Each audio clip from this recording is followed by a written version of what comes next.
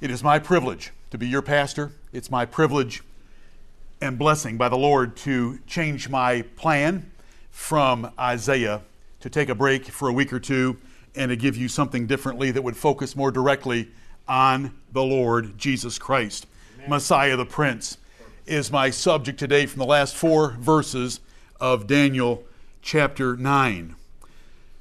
Nehemiah chapter 8 has the greatest preaching service recorded in the Bible. And we are told there what proper preaching is. Yes. It is to read in the book, in the law of God distinctly, and to give the sense, and to cause them to understand the reading. Yes. So I'm going to be doing some distinct reading, and I'm going to be explaining the sense of some verses, right, and hopefully bring you to understanding what God intended for us. Messiah the Prince. There is no greater subject, there is no greater person than Jesus Christ of Nazareth. Amen. This covers the prophecy of 70 weeks found in the last 4 verses of Daniel chapter 9. Let us read it in our Bibles. Some of you in the front row may think it's a little dim, but I want you to see it in your Bibles to know where it is, or if you're using one of your personal devices like a cell phone, that is okay as well. I don't want to read from a slide yet, though we will be doing further reading from slides. Daniel chapter 9, the last 4 verses, verses 24 through 27. I will read to you. I hope you can see it in your Bible. Daniel 9:24. 70 weeks are determined upon thy people and upon thy holy city, to finish the transgression, and to make an end of sins, and to make reconciliation for iniquity, and to bring in everlasting righteousness, and to seal up the vision and prophecy, and to anoint the most holy. Amen. Know therefore and understand that from the going forth of the commandment to restore and to build Jerusalem unto the Messiah the Prince shall be 7 weeks and 62 weeks. The street shall be built again, and the wall, even in troublous times. And after 62 weeks shall Messiah be cut off, but not for himself. Amen. And the people of the prince that shall come shall destroy the city and the sanctuary, and the end thereof shall be with a flood, and unto the end of the war desolations are determined. Right. And he shall confirm the covenant with many for 1 week, and in the midst of the week he shall cause the sacrifice and the oblation to cease. And for the overspreading of abominations he shall make it desolate, even until the consummation, and that determined, shall be poured upon the desolate. Amen and amen. Amen. Daniel chapter 9, verses 24 through 27. Who is Messiah the Prince? Messiah equals Christ. Messiah is the Old Testament word. Christ is the New Testament word. We're told that in 2 places, that Messias interpreted is Christ. John chapter 1 and John chapter 4, and it means the anointed one of God. So why did God deliver Judah from the Assyrian Empire? Because of the anointing. Because of Christ Jesus our Lord. Right. Messiah is in the Old Testament only 2 times, and both of those occurrences are right here in our 4 verses. And it occurs 2 times in the New Testament, but of course, when a Hebrew word comes into Greek and then into English, we don't get Messiah, we get Messias in our New Testaments. Both Old Testament uses are right here. Now, what is a prince? I know what you think. A prince is a son of a king who has been sent off to school and plays on the football team or rows on the rowing team. But that isn't what a prince is, and that is not the general definition or meaning of the word prince. A prince is a sovereign ruler, a monarch, a king. For instance, if you were to open your King James Bibles, the dedication says, "To the most high and mighty Prince James," because prince is a higher title than king. Prince is a glorious title. If you understand it in its general sense, the Bible tells us this in Revelation chapter 1, that Jesus Christ is the Prince of the kings of the earth. Right. Jesus is the Christ. Jesus is the Christ. Jesus is the Messiah. Jesus is the anointed one that God sent for his people. Right.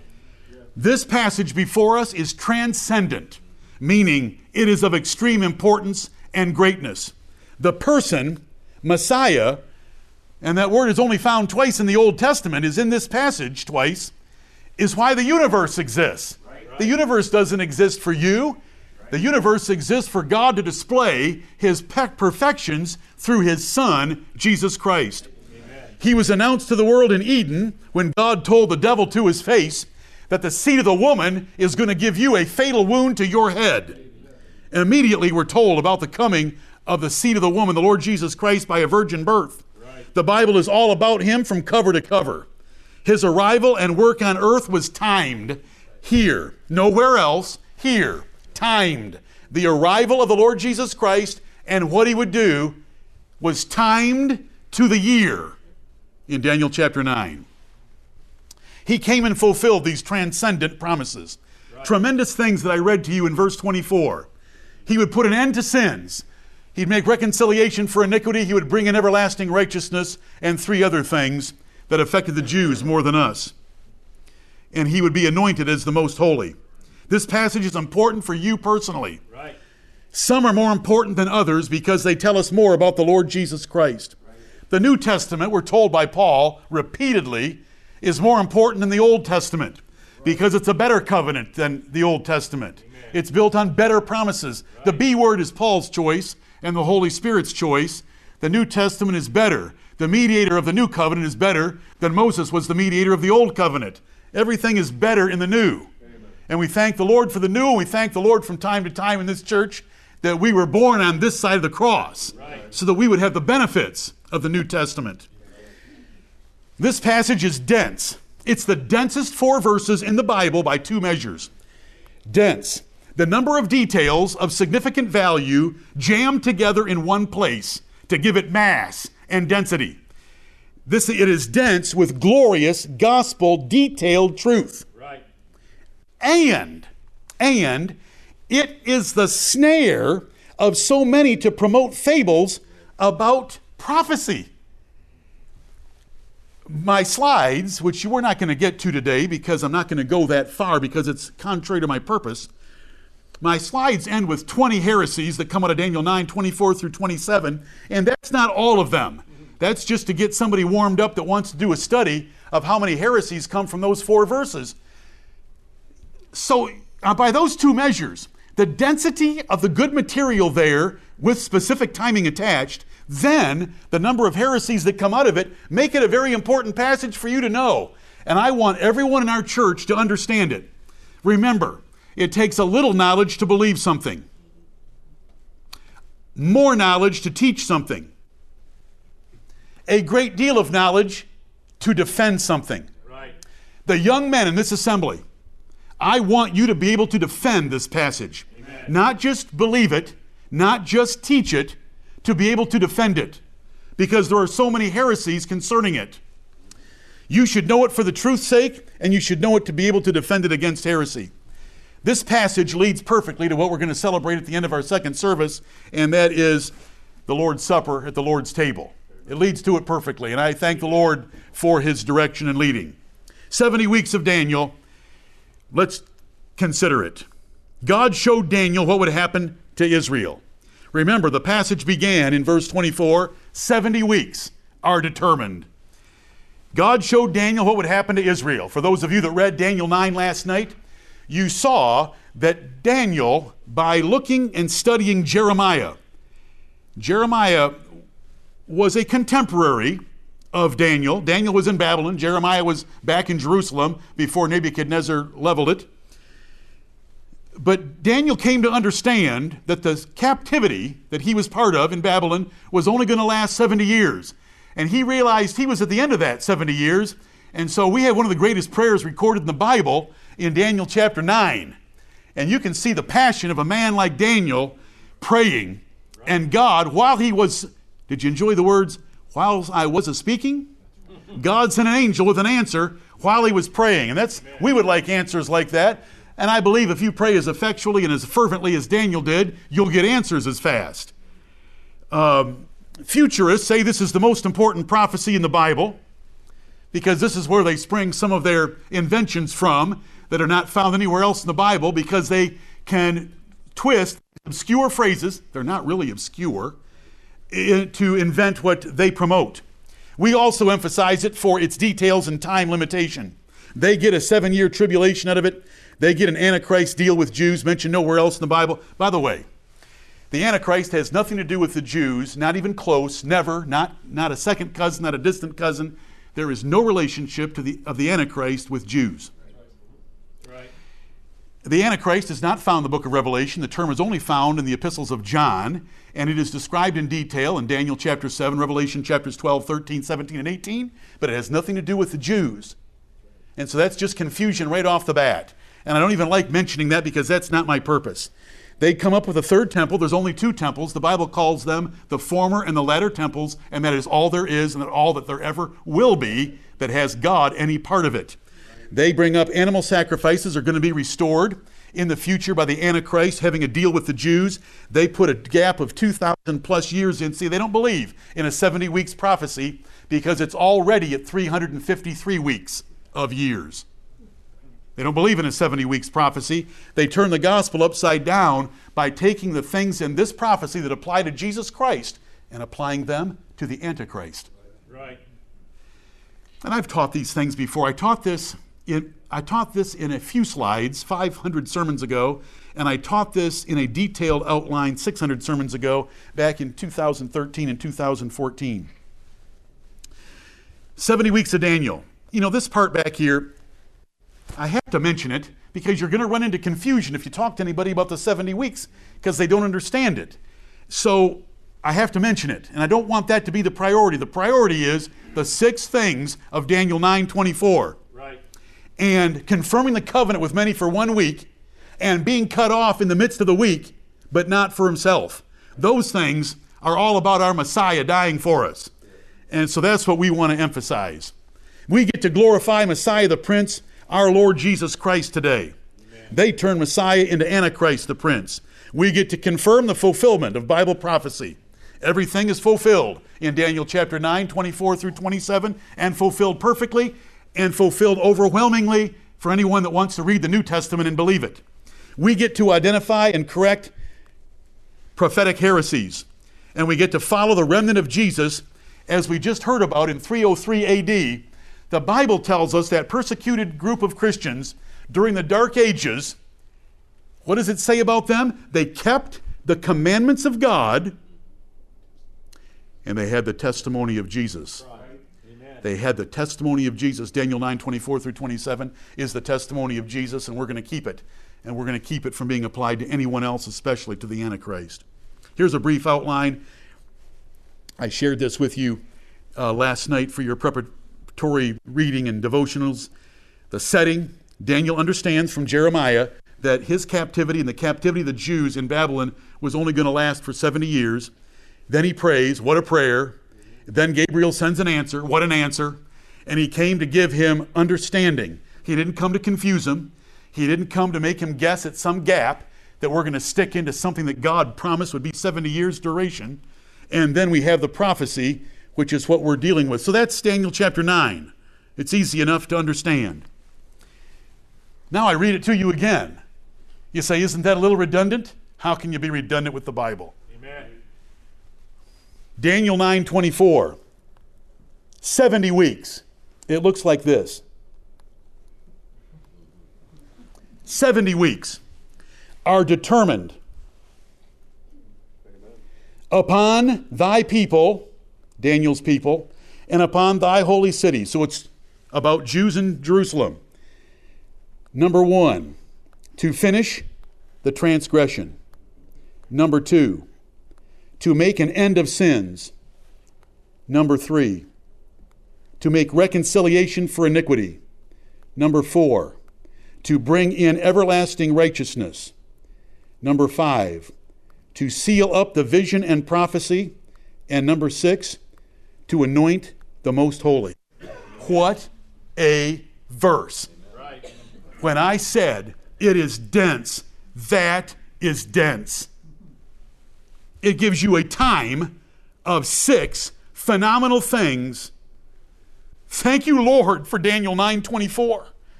We love every word of it. 9:25. Know therefore. Don't guess. Don't speculate. Know therefore and understand. Don't wonder. Understand that from the going forth of the commandment to restore and to build Jerusalem. Know therefore and understand that when a commandment goes forth to restore and to build Jerusalem, that is the starting point of the 70 weeks. Unto the Messiah, the Prince, Jesus Christ our Lord, shall be 7 weeks, and, which looks like this, plus 62 weeks, which brings us to 69 weeks, which is 483 years. The street shall be built again, and the wall, even in troublous times. Jerusalem would be rebuilt, though they would have some opposition when they came back from Babylon, as we well know from several books of the Bible that are dedicated to that, Ezra, Nehemiah, and Esther, and so forth. There's verse 25. Unto the Messiah, the Prince, shall be 69 weeks. So 483 years, 69 weeks, does not include Messiah. It only gets to him. Are you able to follow me? It only gets to him. Now, I'll repeat that 5 different ways over the next few minutes that we'll spend together. But that's Daniel 9:25. Heavenly Father, thank you for Daniel 9:25. Thank you for showing us the truth and the beauty of it, and to see your sun shining through it, all 4 verses of it. Daniel 9:26. After means after. Okay? I showed you what unto meant. Well, after means something like it, because it's saying, and after 62 weeks. Why I mentioned the 7 again, that 7 again, since the 7 came in front of the 62, that would be redundant. So this is 69 weeks. After 69 weeks, shall Messiah be cut off. He would be killed, but not for himself. Right. God would not let his son die for himself. Amen. God let his son, God sent his son. God was pleased to bruise his son. For whom? For us. And there's a colon, second only to the period in ending a thought. And the people of the prince that shall come shall destroy the city. Oh, it's going to be destroyed again. When was Jerusalem destroyed again? Nebuchadnezzar destroyed it in 507 BC. When was it destroyed again? In 70 AD. Destroyed again. The people of the prince that shall come shall destroy the city and the sanctuary. That was the second temple built by Zerubbabel and added on to by Herod the Great. And the end of this particular war and conflict with the Romans under Titus, Vespasian, Caesar, thereof shall be with a flood. That means they overwhelmed them in the end. And unto the end of the war, desolations are determined. And Jesus spent much time talking about the desolations that he had determined to bring upon Jerusalem for killing him and rejecting him the way that they did. Daniel 9:26. After 69 weeks, because it's 62, which is 62, plus the 7 that comes in front of the 62 that it's not mentioned for the sake of brevity and being unnecessary, Messiah would be cut off, not for himself, but for us. Verse 27, and he, the Lord Jesus Christ, Messiah the Prince, shall confirm the covenant with many for 1 week. 7 years, 1 week. This is the 70th week. Because Jesus didn't come in the 69th week. Jesus didn't die in the 69th week. Jesus did that in the 70th week. And he'll confirm the covenant with many for 1 week. And this 1 week is the 70th. And in the midst of the week, in the middle of the week, well, how long would that be? If a week is 7 years, how long is in the middle of it? 3.5 years. Ask any Christian. How old was Jesus when he died? 33.5. How do you know that? They have no idea. There's only one place. Right here. Only one place. Right here. Oh. So, if he didn't die in the middle of the 70th week, then how old do you know he was when he died? they're granting our understanding of Daniel 9:24 through 27. Just throwing that out. That's not worth very much, but you know, some of you, when you hit 33 and a half, you want to tell me I'm the age Jesus. I remember when some of my sons hit 33 and a half, it's the age Jesus was when he was cut off. I mean, it's the prime of life. He shall confirm the covenant with many for 1 week. In the midst of the week, he shall cause the sacrifice and the oblation to cease. Do you want to hear some words? And let's see if you can put that together. It is finished. Amen. And the veil of the temple was rent from top to bottom, and the sacrificial system ended.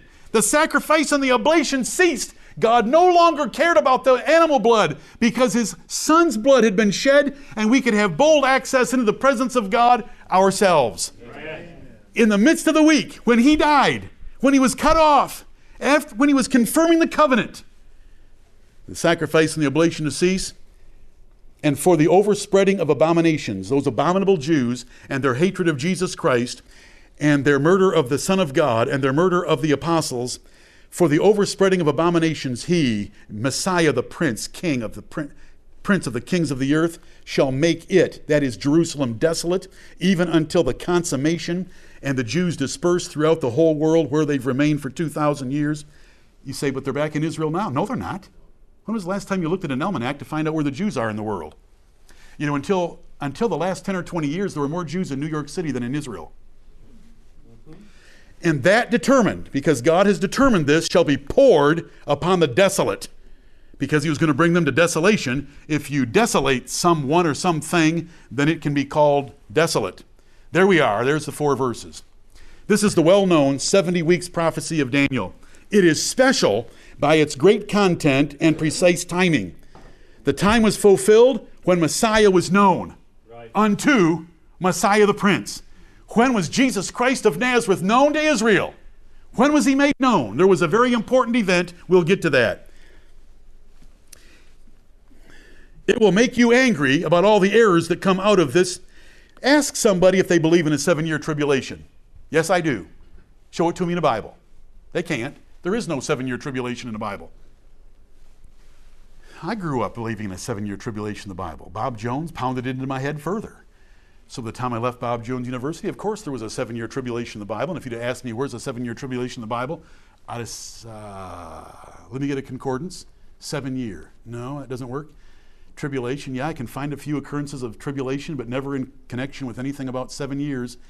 And so I thank God for salvation from believing a man-made invention of C.I. Scofield and others that no one had ever heard of before 150 years ago.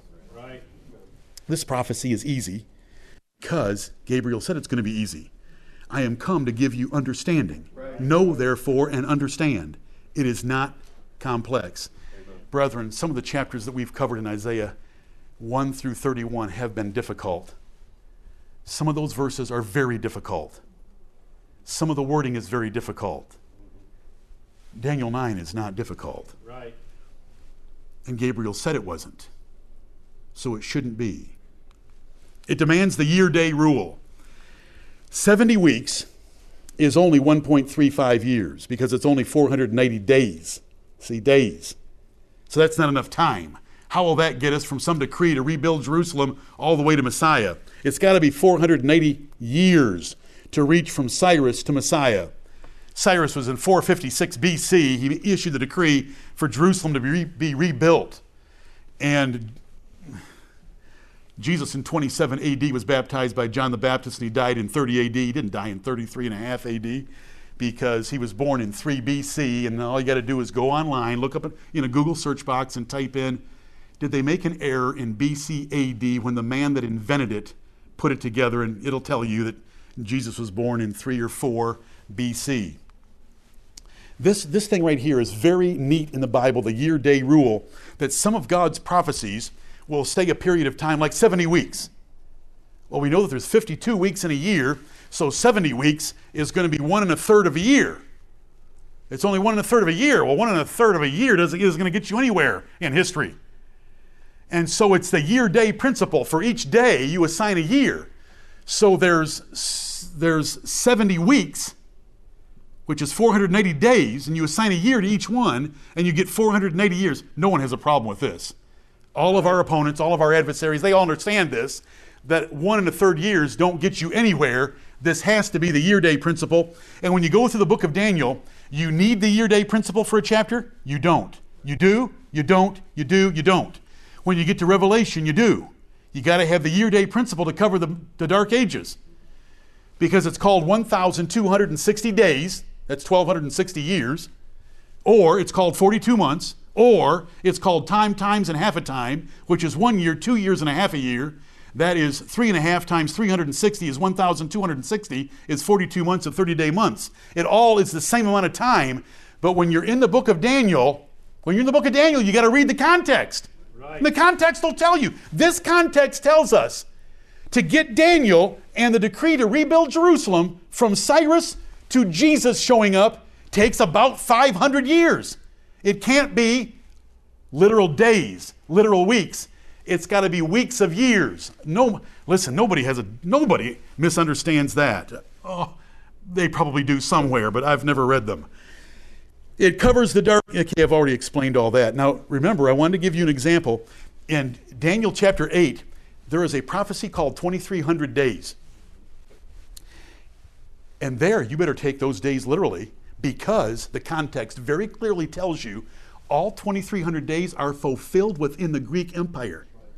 The Greek Empire only lasted a couple hundred years. There is no way 2,300 years can fit inside the Greek Empire. But God told us in Daniel chapter 8 that it fits inside the Greek Empire so that it's literal. And those 6.5 years are when Antiochus IV, Antiochus Epiphanes, profaned the Jewish temple by offering swine's blood in there. And then it was delivered by the Maccabees. That's all in the Bible and recorded several different places in several different ways. But remember, William Miller, with a Bible of Concordance stuck in a closet, found Daniel chapter 8 in 1820 and calculated 2,300. If I start with 456 BC when Cyrus makes a decree, which isn't in Daniel chapter 8, if I start with 456 BC and add 2,300 years to it, I come to 1844. Cool. It's 1820. The Lord's coming. Well, Daniel chapter 8 isn't anything about the Lord coming.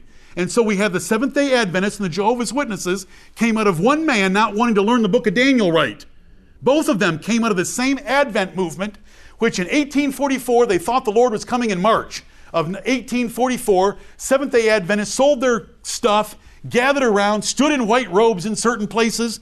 Jesus didn't come, so they redid their calculations. It's October of 1844. They tried it again. It's called the Great Disappointment in American religious history, because Jesus didn't come, because there's so many errors with it. But my point is, the 2,300, the timing, those are literal days. You say, how can it be literal days in chapter 8 and figurative, prophetic days in chapter 9? How can it be that? How can you do that? On what basis and authority do you do that? Paul's authority. All good Christian boys memorize this verse before they're 12. Study to show thyself approved unto God, a workman that needeth not to be ashamed.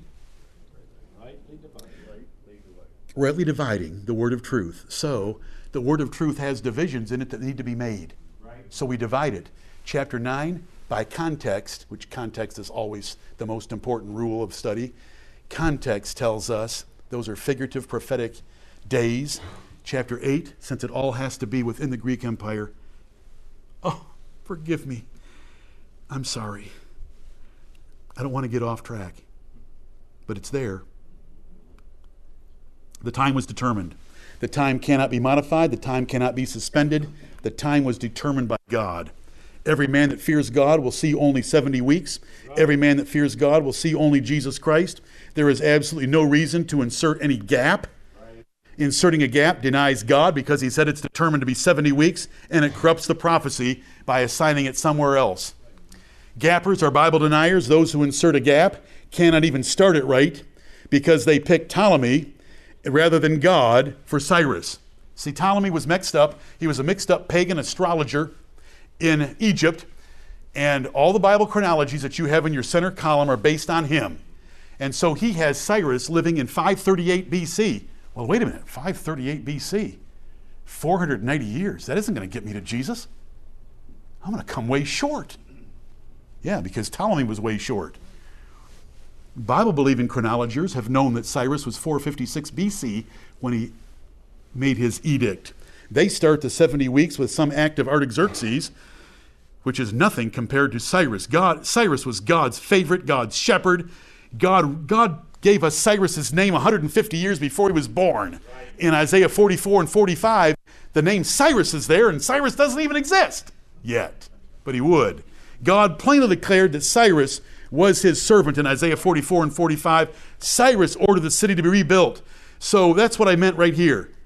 You know, those who want to put a gap in it, they didn't even know how to start the prophecy.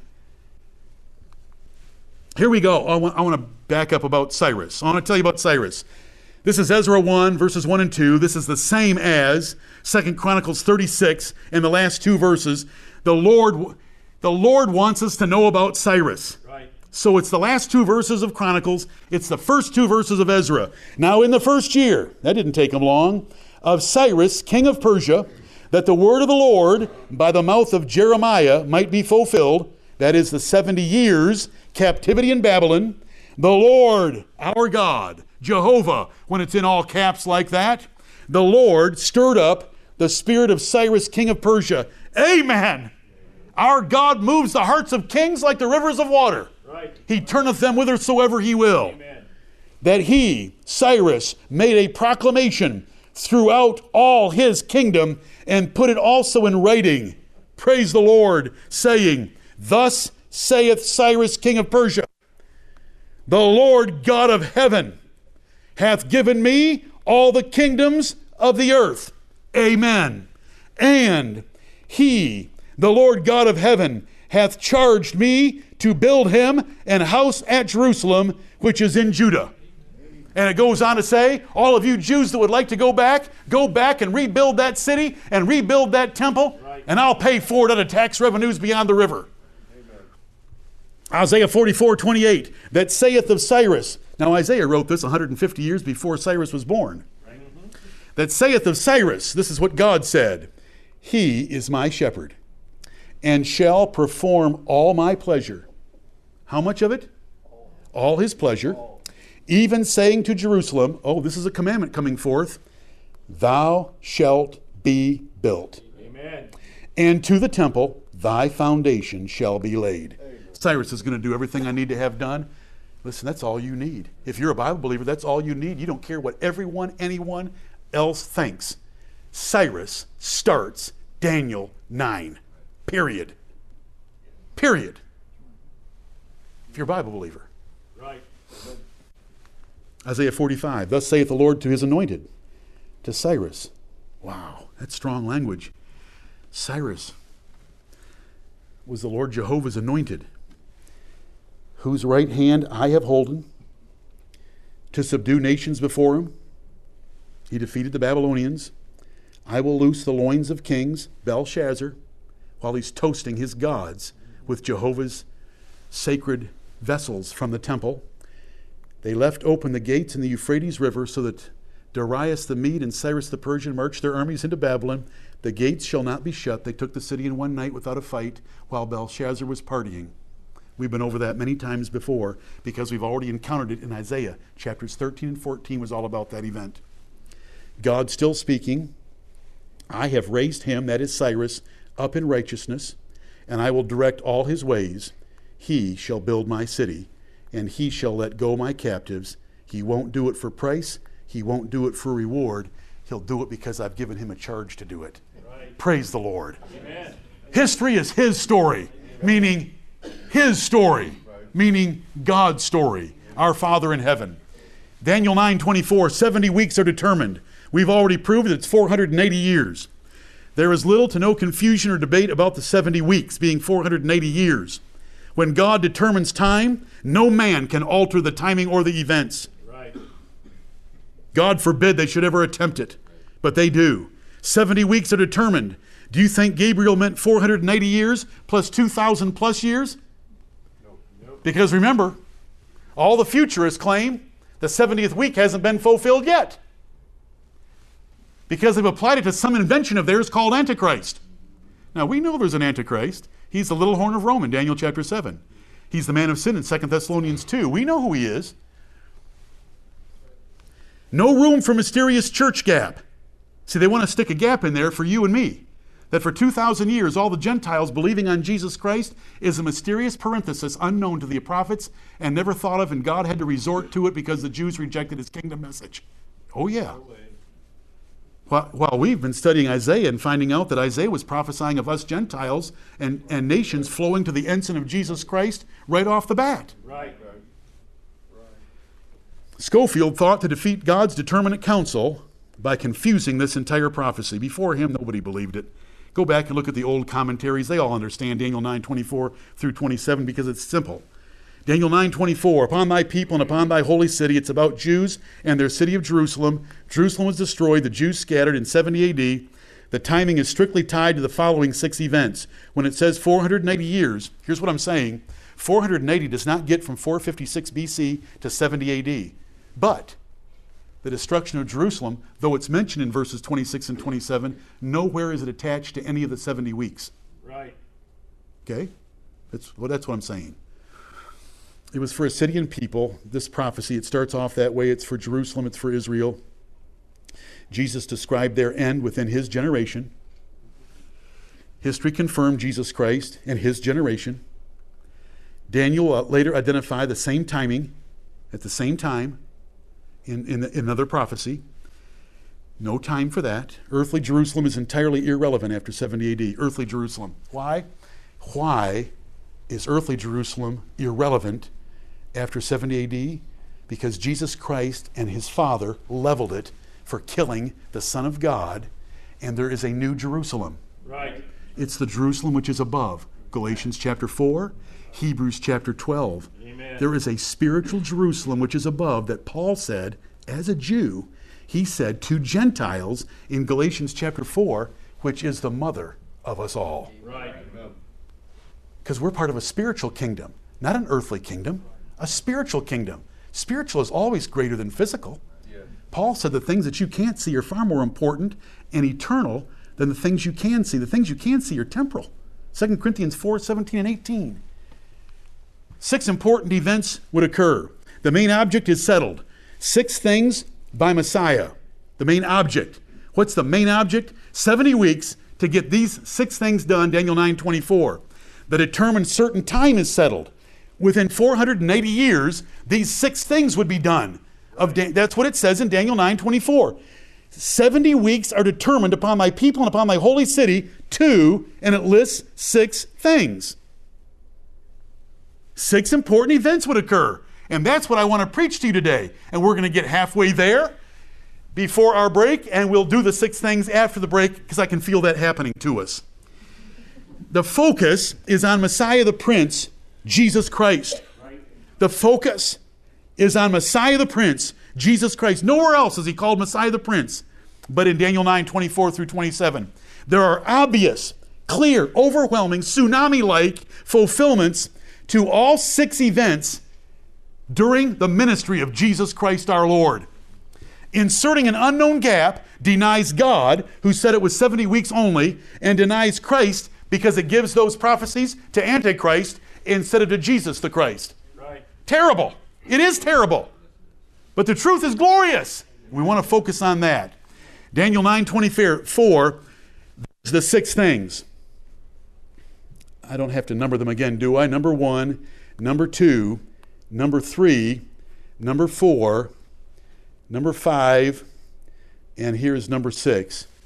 There they are, 6 things. Oh, brethren, you know how much I love, and I've tried to teach you to love 1 Timothy 3:16. Do you remember 1 Timothy 3:16? Mm-hmm. Some bold soul want to quote it to me? But without controversy, great is the mystery of godliness.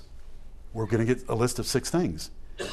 God was manifest in the flesh, justified in the spirit, seen of angels, preached unto the Gentiles, believed on in the world, received up into glory.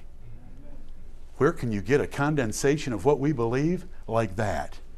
1 verse, 6 things. And here we have 6 things. No Titus, no war, no 70 AD, 6 things, just a glorious Savior. These 6 things are a match for the, well, I think I just said that. Imagine the expectation of Jewish believers that knew they had a timed prophecy about their Messiah. Right. Amen. Should there have been an expectation? Or were they waiting for some future Cyclops to come with the United Nations stamp on his forehead? Because look what it says, Luke 3:15. And as the people were in expectation, what in the world were they expecting, and why were they expecting it then? Because of Daniel 9:24 through 27. When is this? 27 A.D. The people were in expectation because they understood what we understand.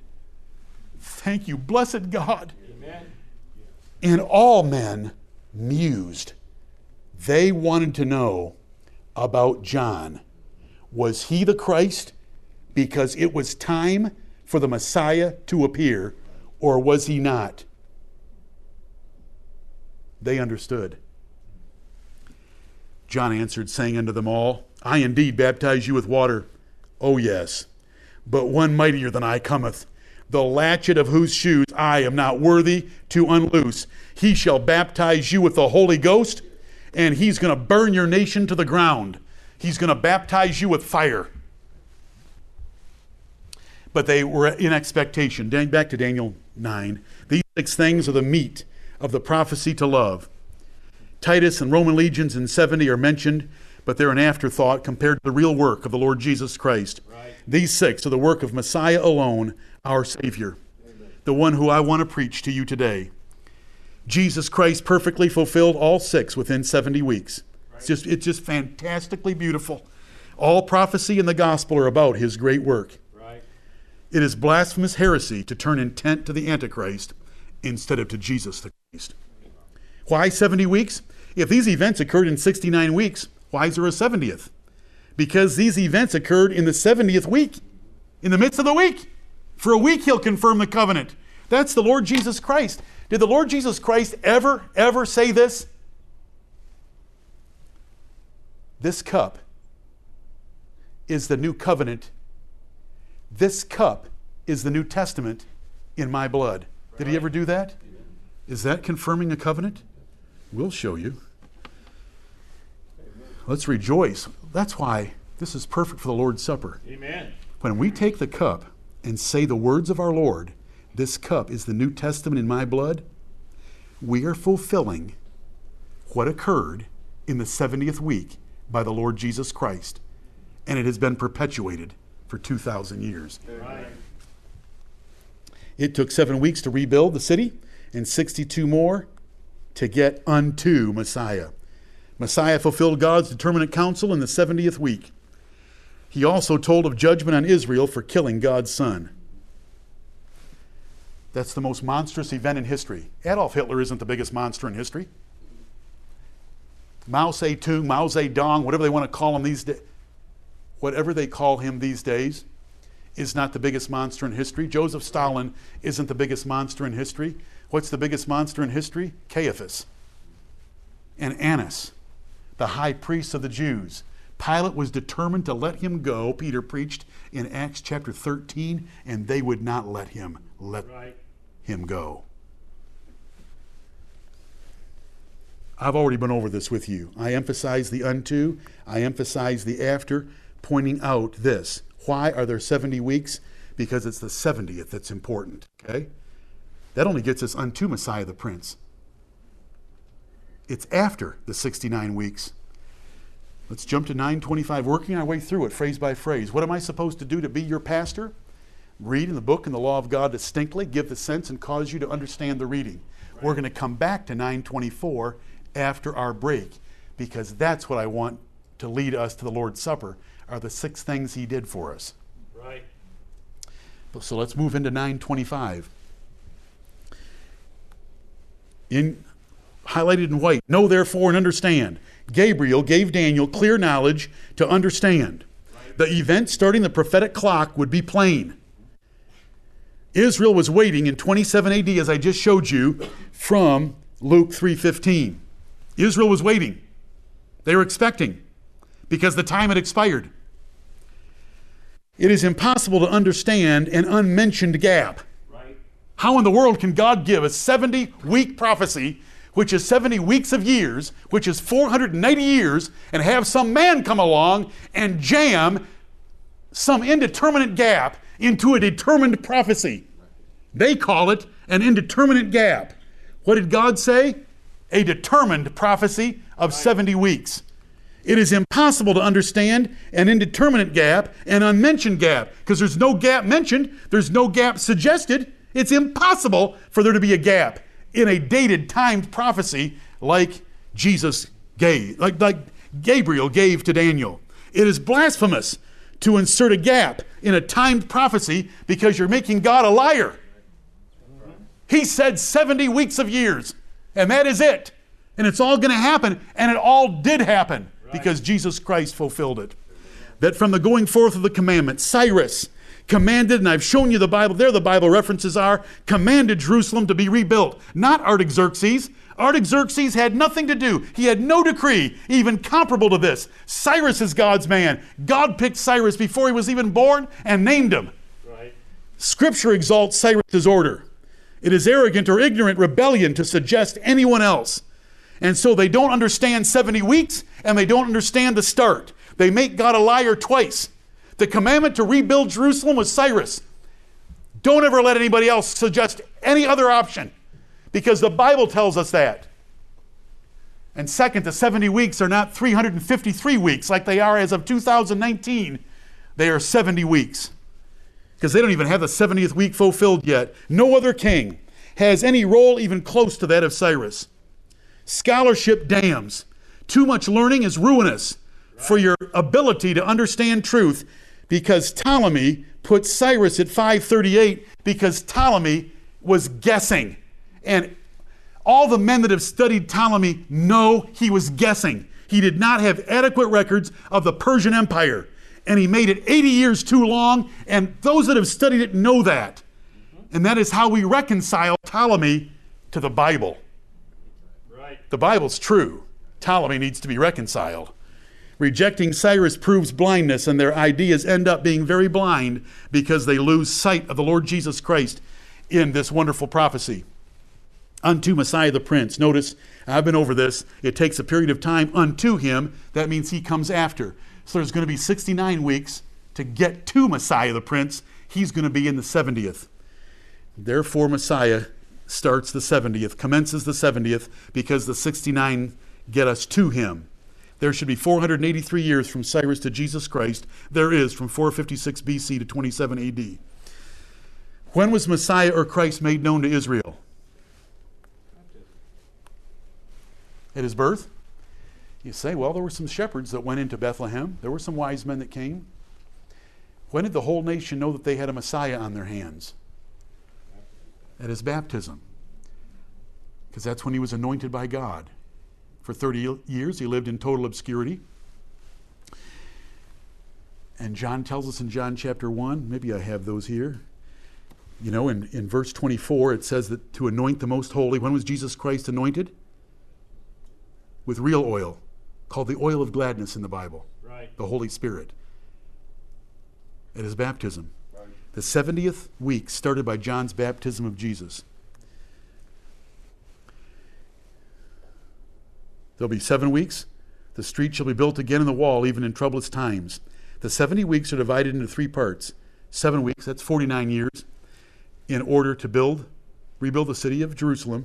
62 weeks, 434 years, is the intertestamental period that the Bible doesn't say very much about except by prophecy, to get us to Christ. Then there's 1 week of the Lord Jesus Christ doing his great work on earth. The rebuilding had trouble. All you got to do is read Ezra and Nehemiah to find out about these 49 years here. Is there a gap between the 7 and the 62? Yep. No, there's no gap between the 7 and the 62. But people want to put one after the 69th, before the 70th. But there's no gap. You can't have a gap in a timed prophecy. In 62 weeks, it took 49 years to rebuild, another 434 to Messiah. You can check Malachi, Daniel for his prophecies, the book of Maccabees. You can read about Herod the Great and find out about what went on in those 434 years as Israel degenerated again, so that when Jesus arrived in the scene, they were a mess. And so John the Baptist blasted them as soon as you open Matthew chapter 3 and read the first word to the Jews. Who hath warned you to flee from the wrath to come? God's about to burn this place up. The fan is already in his hand. He is going to gather his wheat into his garner, and he is going to burn you chaff up. You generation of vipers. That's John the Baptist's opening remarks. There weren't very many left after he got done with his salutation. The events of this period are in Daniel's other visions. Here's what it looks like. 7 weeks. That's 49 years. Then we have 62 weeks, which is 434 years. Then we have this final week over here, which is 7 years in total. Here's what we've learned so far. In 456 BC, Cyrus made a decree for Jerusalem to be rebuilt. And it was. In 27 AD,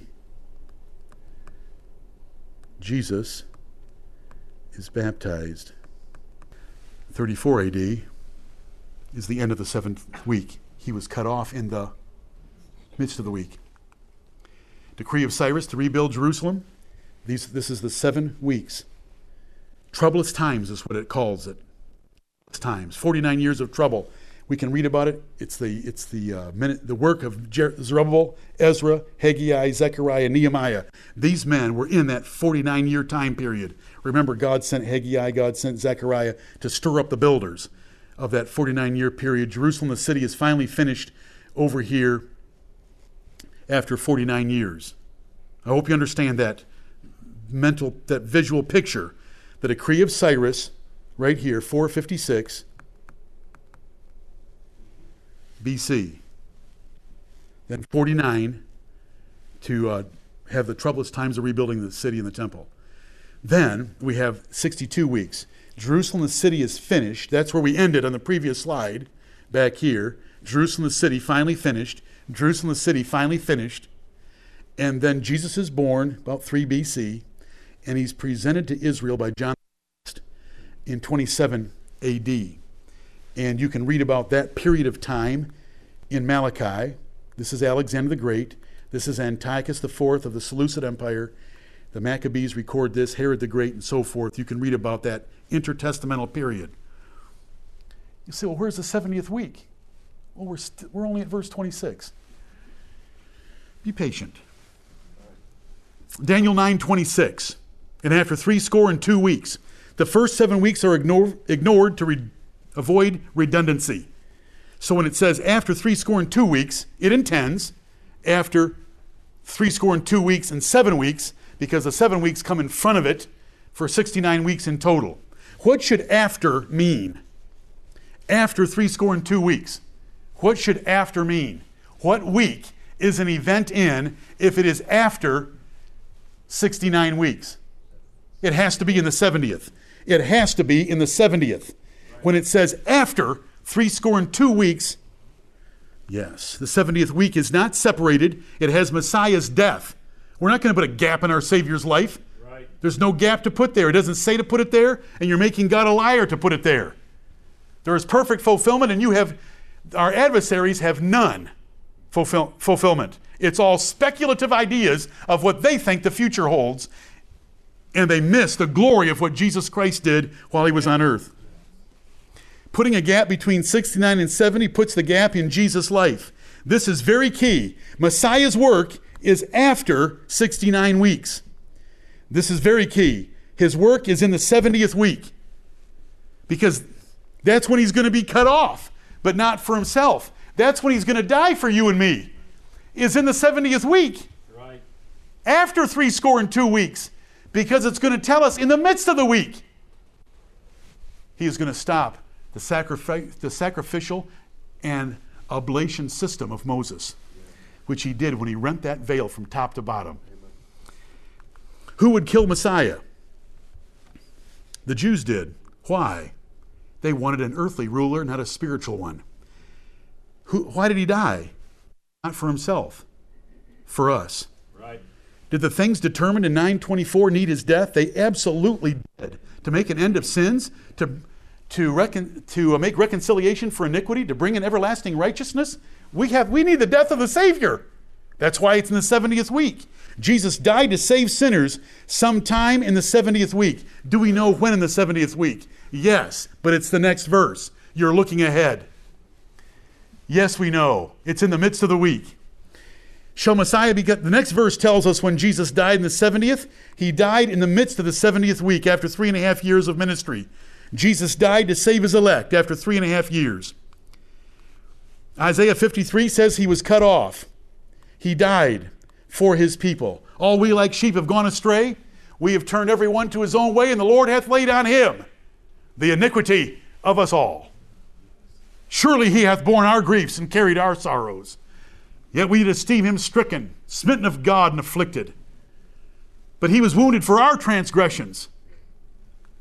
Daniel here tells us when this would happen. This is why we have communion and when it began. And the people of the prince, the Jews killed their Messiah, so God destroyed them.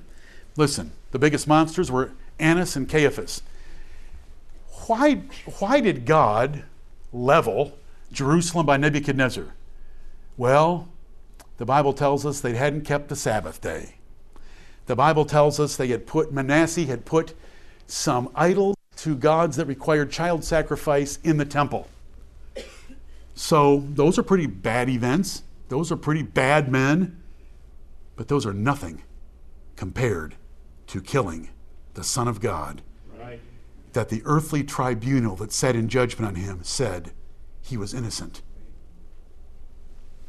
That was a monster crime, and God destroyed Jerusalem for it. When were the city and the temple destroyed? 70 AD. It is a terrible shame that men can graduate from a Bible college, men can graduate from seminary like my poor father, and have a Master of Divinity in a seminary and not know anything about 70 AD. Be ignorant of history and ignorant of 100 different verses and their fulfillment by the destruction of that city. That is the worst tribulation the world has ever seen. Hiroshima and Nagasaki were little picnics compared to the siege and destruction of Jerusalem.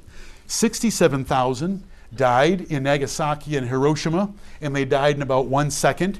1.1 million died in the siege of Jerusalem, and many of them ate each other, and they ate their children because God had said that's what they would do, and they did it. It was terrible. It was terrible. Prince Titus, son of the Emperor Vespasian, brought the Romans. He was prince in the sense of son, because Vespasian had been executing the expedition against the Jews, but Nero died. He was recalled to Rome. He became the emperor, and he left the legions in charge of his son Titus, and Titus brought them against Jerusalem and destroyed it. And the end thereof shall be with the flood. The Roman-Jewish war is not tied within the 70 weeks. It just says the end of the war with the Romans would overwhelm the city. It had been long determined. War is not of the 6 things, because those 6 things are listed up in 924.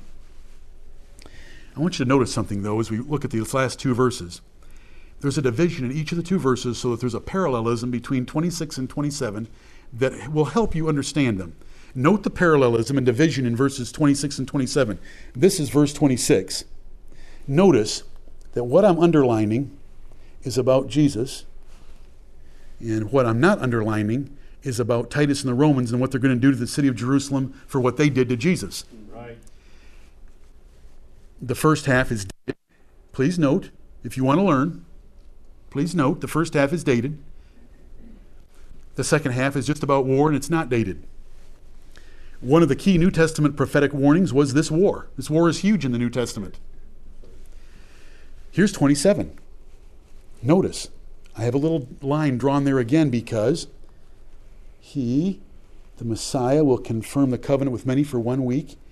In the midst of the week, he shall cause the sacrifice and the oblation to cease. Inside that 480-year time period, in the midst of the week, Jesus died after 3.5 years of ministry, confirming the covenant that God had made to save sinners and causing the sacrificial system to end. And then you have a little bit tacked on about the war. Note the parallelism. The first half is dated about Messiah. The second is tacked on about the war.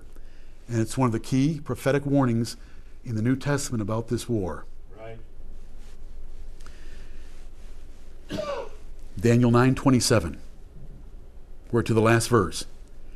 But remember, after our break, we're going to come back to the first verse so that we can go through those 6 things with New Testament Bible verses causing us to shout glory. He. What is the antecedent of he? Messiah or people? People is a subject noun of verse 26. Is he singular? Then it needs to be Messiah. And it's a perfect fit, 10 different ways. And if you make it anyone else, you'll be destroyed by anyone with an 8th grade education. If you make it anyone else. He, Jesus, shall confirm the covenant with many for 1 week. The prince in the previous verse is not a subject. It's the people of the prince. He's the object of a preposition. He is not the subject. Noun. He is Jesus Christ. The prophecy is about Messiah and 6 things he did. Amen. The verse is perfectly fulfilled in all details by Jesus Christ during his ministry. Right. Do not let Satan or heretics make Jesus the Antichrist. It's Jesus the Christ. It's Jesus Messiah the Prince. And what he did on the cross of Calvary for us. That is the transcendent event of time. Right. Jesus dying on the cross. It's the transcendent crime of all time.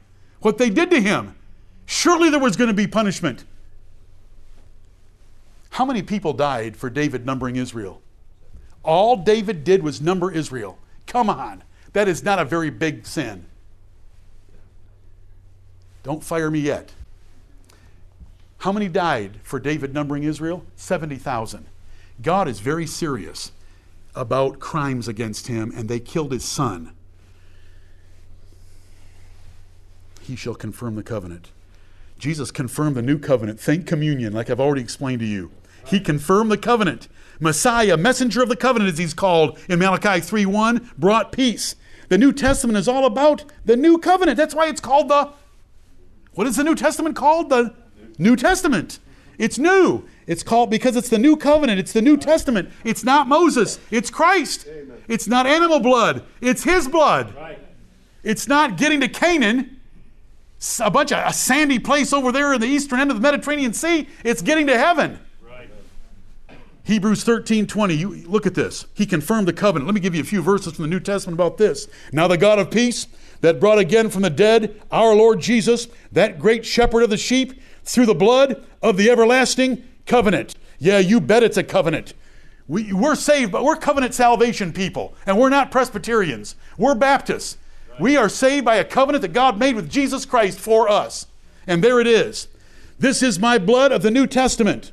Testament equals covenant, which is shed for many for the remission of sins. This is my covenant unto them, when I shall take away their sins. After the same manner, Paul told us to use the cup when he had supped, saying, this cup is the New Testament. The New Testament in my blood. This do ye as oft as ye drink it in remembrance of me. He confirmed the covenant. By so much was Jesus made a surety of a better testament. But now he hath obtained a more excellent ministry. The New Testament is better than the Old. Jesus is better than Moses. By how much also he is the mediator of a better covenant, which was established upon better promises. For if that first covenant had been faultless, then should no place have been sought for the second.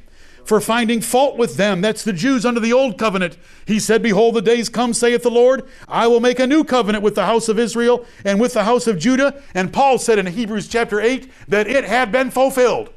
Amen. It had been fulfilled. Hebrews 9:15, for this cause he's the mediator of the New Testament, that by means of death for the redemption of the transgressions that were under the first testament, they which are called might receive the promise of eternal inheritance. How are we saved? By the second testament. Animal blood never saved anyone. It's the blood of Jesus Christ that saves. Of how much sore punishment, suppose ye, shall he be thought worthy, who hath trodden under foot the Son of God, and hath counted the blood of the covenant, wherewith he was sanctified, an unholy thing, and hath done despite unto the Spirit of grace. Those Jews that kept up their animal sacrifices, God burned them up in fiery indignation and wrath in 70 AD because they trod underfoot the Son of God and His blood that was shed for the remission of sins, and they went back to animal blood. My Jesus is better than the ox of a bullock, or a goat, or a lamb, or all of them. Hebrews 12:24, to Jesus the mediator of the new covenant, and to the blood of sprinkling that speaketh better things than that of Abel. Okay, let's relax. I just want you to know when it says He confirmed the covenant, I think He confirmed the covenant, and the covenant is in Jesus Christ. Do you know what they want to make that? That's Antichrist making some covenant with the Jews. Where is that found in the Bible? Where is there a covenant that Antichrist is going to make with the Jews anywhere in the Bible? Antichrist doesn't have anything to do with the Jews. It's amazing. From the very beginning, there has been a war against the seed of the woman, the Lord Jesus Christ. Every effort is made to take away the glory of the Son of God. And so we love Daniel 9 for what it tells us about Jesus Christ. I couldn't preach Isaiah 32 and 33 to you today because it didn't have enough about this Messiah the Prince. Right. This is why we're here. We're going to have communion. Isaiah 32 and 33 weren't going to really serve communion very well. But I'm going to set the table for communion today. Amen. I hope I just did with some verses about the covenant. Amen. When we get to that cup, we should be shouting glory. Amen. Right. For 1 week. There is only 1 week left after 7 plus 62 equals 69, the 70th. Messiah was cut off after the 69th week or in the 70th. Jesus Christ was crucified for others in the 70th week. From His baptism to death was 3.5 years. See the Gospel of John. The Gospel of John shows that Jesus attended 4 Passovers. For you to attend 4 Passovers and no more, how long were you there? How much time is covered by 4 Passovers? 3 years.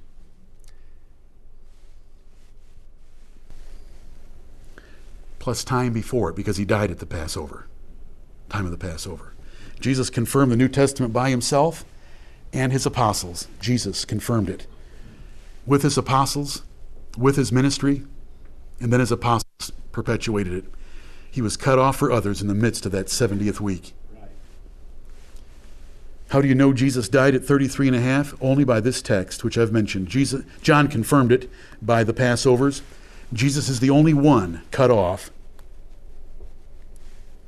He's the only one confirming. He's the only one acting.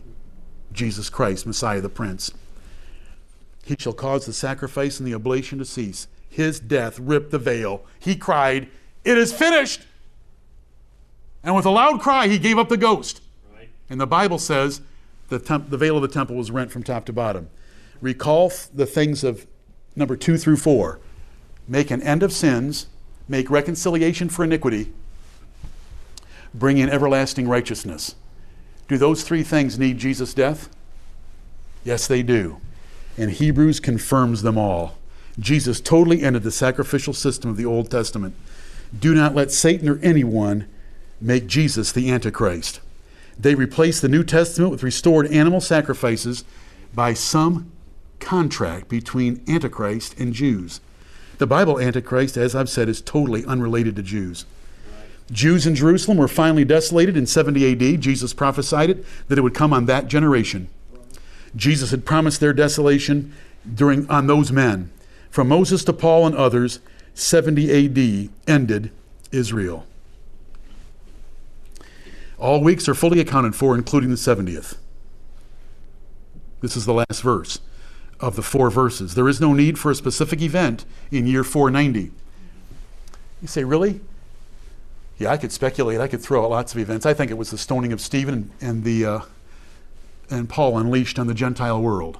I think it's all the preachers and teachers from Jerusalem, except the apostles, being driven out with the persecution and death of Stephen. But I'm not going to tell you that because that's speculation. We don't need an event in the year 490 specifically, because this is a prophecy of weeks of years, not a prophecy of years. Right. And we are given very dated material that Jesus is in the 70th week, and Jesus died in the midst of the 70th week, Right. and He confirmed the covenant for a week. And did Jesus confirm the covenant for a week? He sure did. He confirmed the covenant as soon as he began his ministry, that he was the fulfillment of the covenant of God sent to redeem his people. Then he confirmed it at the Last Supper. Then he had his apostles confirm it after that. Right. But remember, it's a prophecy of weeks. We don't need an event per year. We need an event in the 70th week. In verses 26 and 27, give them to us.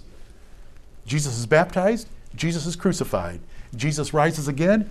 Jesus institutes the Lord's Supper, confirms the covenant, and ends the sacrificial system of Moses. It's all stated. It's all dated.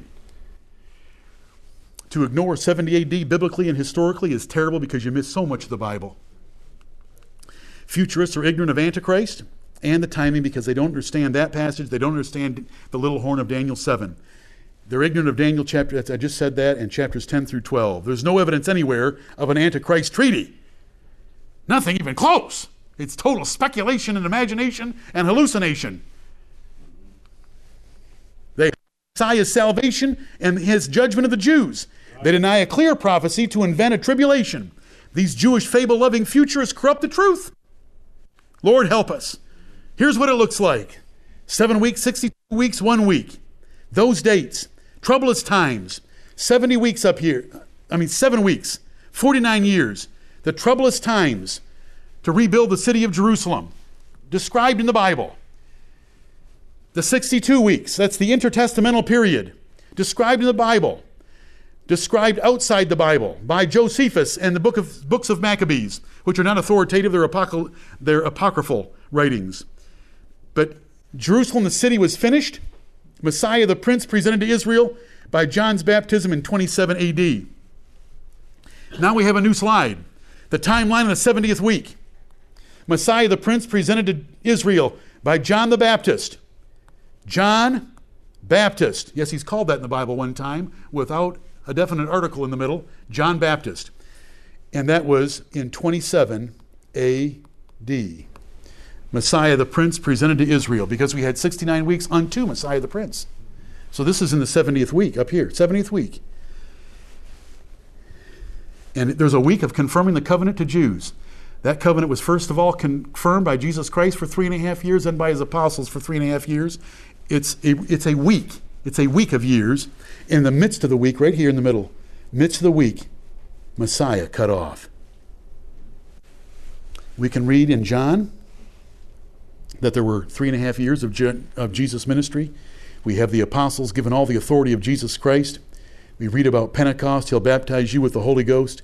We read about Stephen. We read about Paul. The covenant's confirmed. Paul just unloads in the book of Hebrews. As I already showed you, the new covenant is better than the old covenant. The new promises are better than the old promises. The new mediator is better than the old mediator. What a week. And it's dated for us. It's timed for us. And the Jews understood it because they were in expectation. Right. We aren't in expectation because we're 2,000 years later.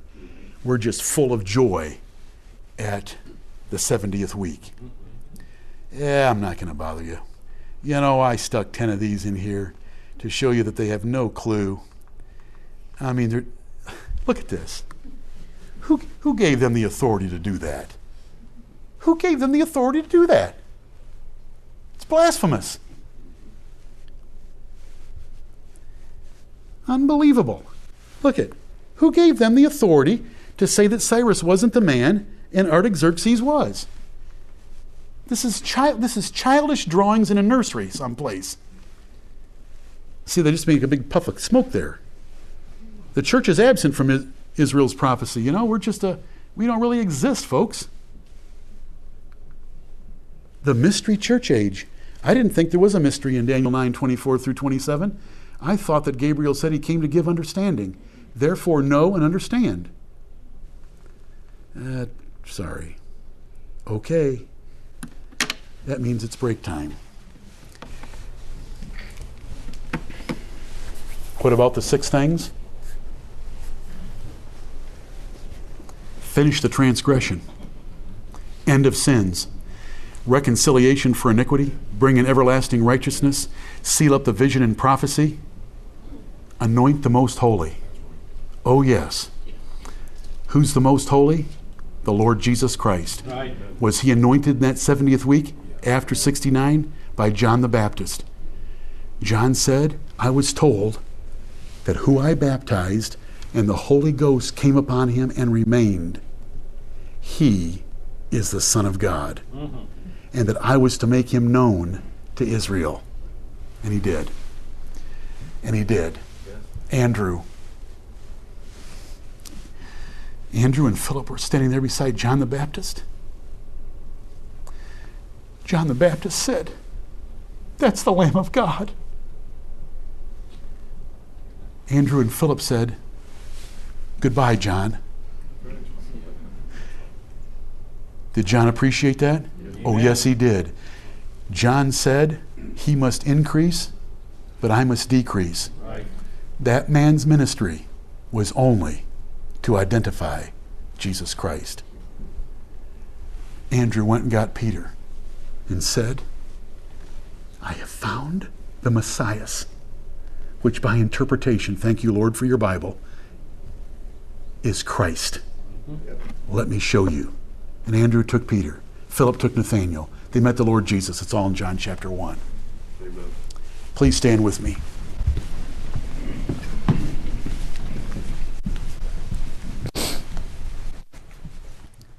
Heavenly Father, we are totally indebted to you for every spiritual blessing in heavenly places in Christ Jesus, and for every bit of understanding or knowledge that we have of it. In ourselves, by ourselves, with our effort, with our intellect, we would know nothing. We would despise the Son of God as much or more than any. Thank you for your saving grace. Amen. Thank you for opening our hearts like you did Lydia, to understand the things that you've shown us in the Bible. Thank you for giving us a love of every word of the Word of God. Heavenly Father, thank you for the food in America. Thank you for the food that's been prepared for us now. Bless our fellowship around it. Help us to stir each other up to love the Lord Jesus Christ more than we did when we came, that this day will have been for our profit and for your glory. It's in Jesus' name that we pray. Amen. Amen. You are dismissed.